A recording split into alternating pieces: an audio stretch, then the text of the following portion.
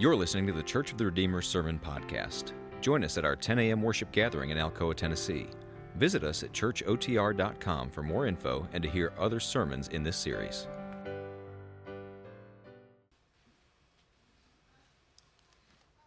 We have been going through 1 Kings together, and we just finished 1 Kings 8 this past Sunday.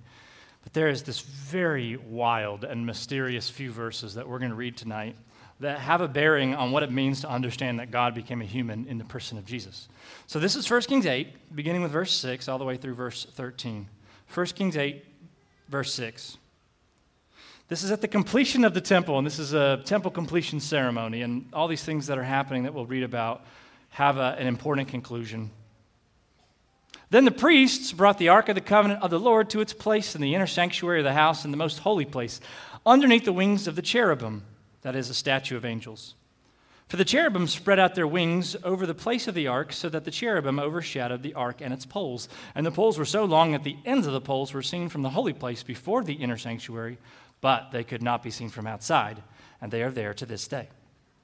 There was nothing in the ark except the 2 tablets of stone that Moses put there at Horeb, where the Lord made a covenant with the people of Israel when they came out of the land of Egypt.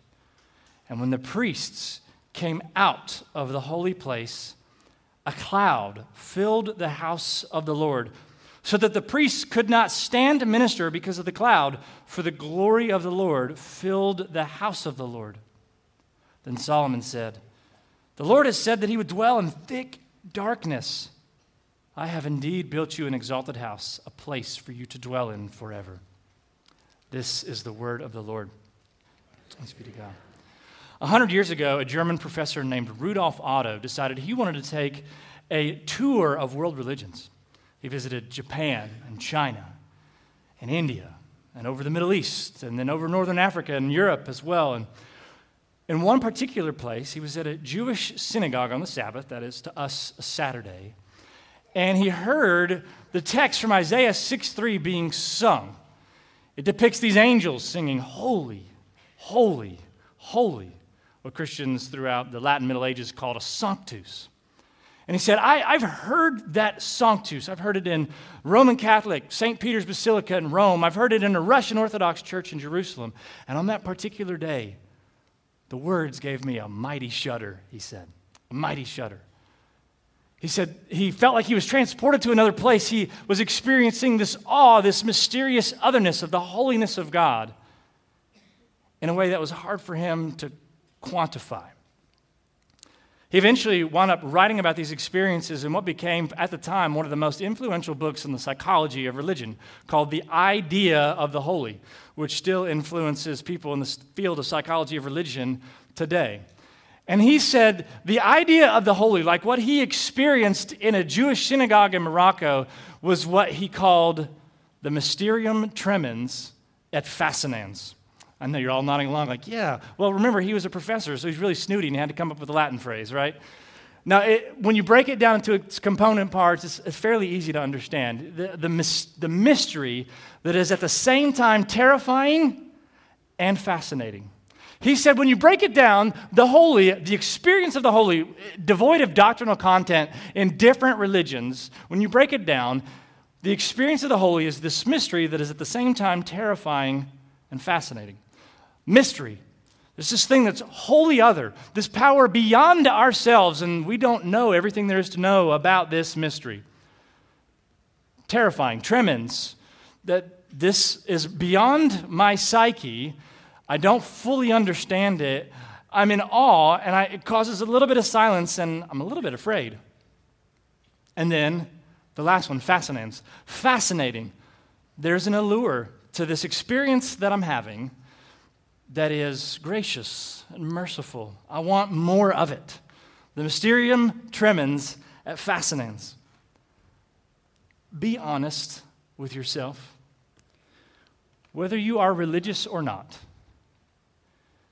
and you're, let's say, high school age or above, and you have gotten away from your screen long enough, those are all important qualifiers, you have probably experienced the mystery that is both terrifying and fascinating.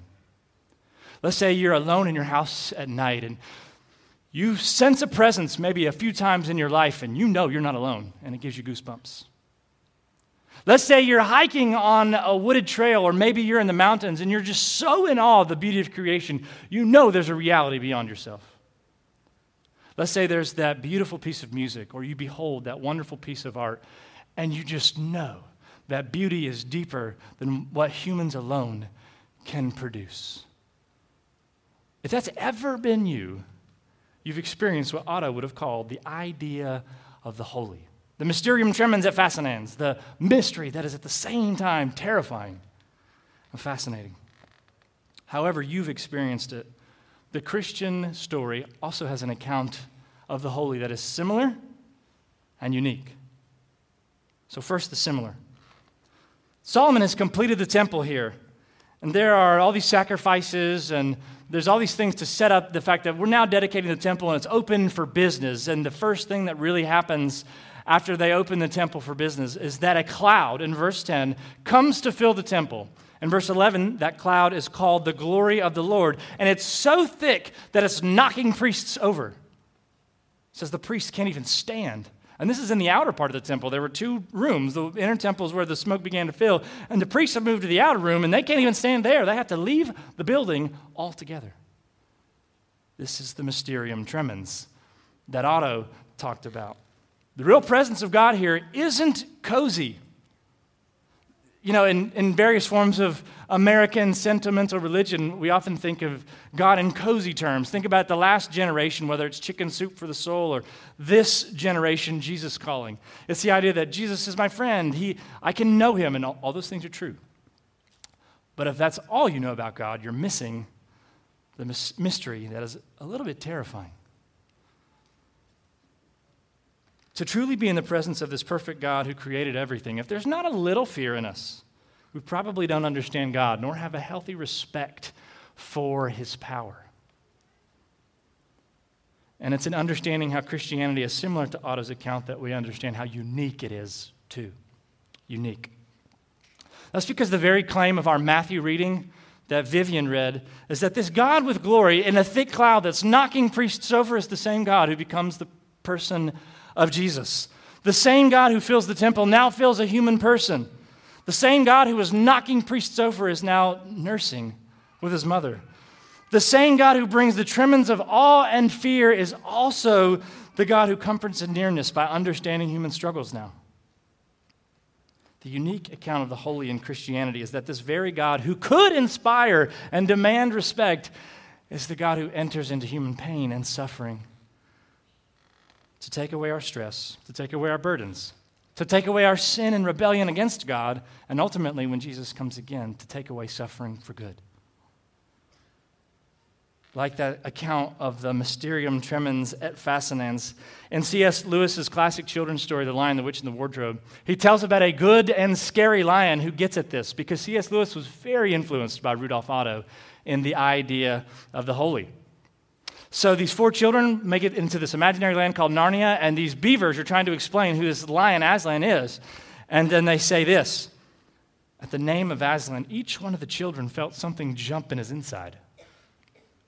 Lewis goes on to say, none of the children knew who Aslan was, but the moment the beaver had spoken these words, everyone felt quite different.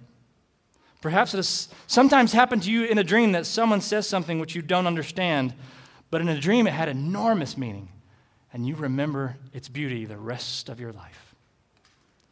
Lewis, by the end of the book, shows the children hugging Aslan because he saved them. They're crying on Aslan and begging for him not to leave.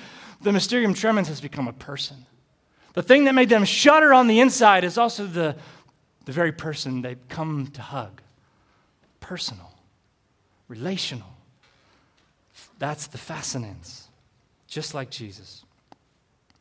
Friends, the Christian writer G.K. Chesterton said that when people stop believing in God, it's not that they'll believe in nothing. It's that they'll believe in anything. I think in Western countries, we see the decline of institutional Christianity, but you don't see a concurrent rise in atheism.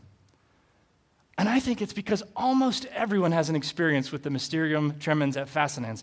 At root, the vast majority of human history and the vast majority of humans on this planet right now know there's something beyond themselves. And you've encountered it in your real life. Not everyone, though, trusts their whole life to the holy God who became a person. Everyone experiences the mystery that is terrifying and fascinating, but not everyone trusts their whole life to him, the one who becomes human for us and lives perfectly for us, who dies for us even when we want to, give the stiff arm to him, and conquers death for us in the person of Christ. Friends, you will encounter the holy. Will you let him encounter you? You will experience the holy. Will you let him experience you? Let's pray. Our Father, truly, you come in a thick cloud, and your Spirit could scare us. But you sent your Son, Jesus, to be incarnate among us. And sure, there were things and times where Jesus was a little scary, but Lord, he knows what it's like to be us. And we give you thanks for that.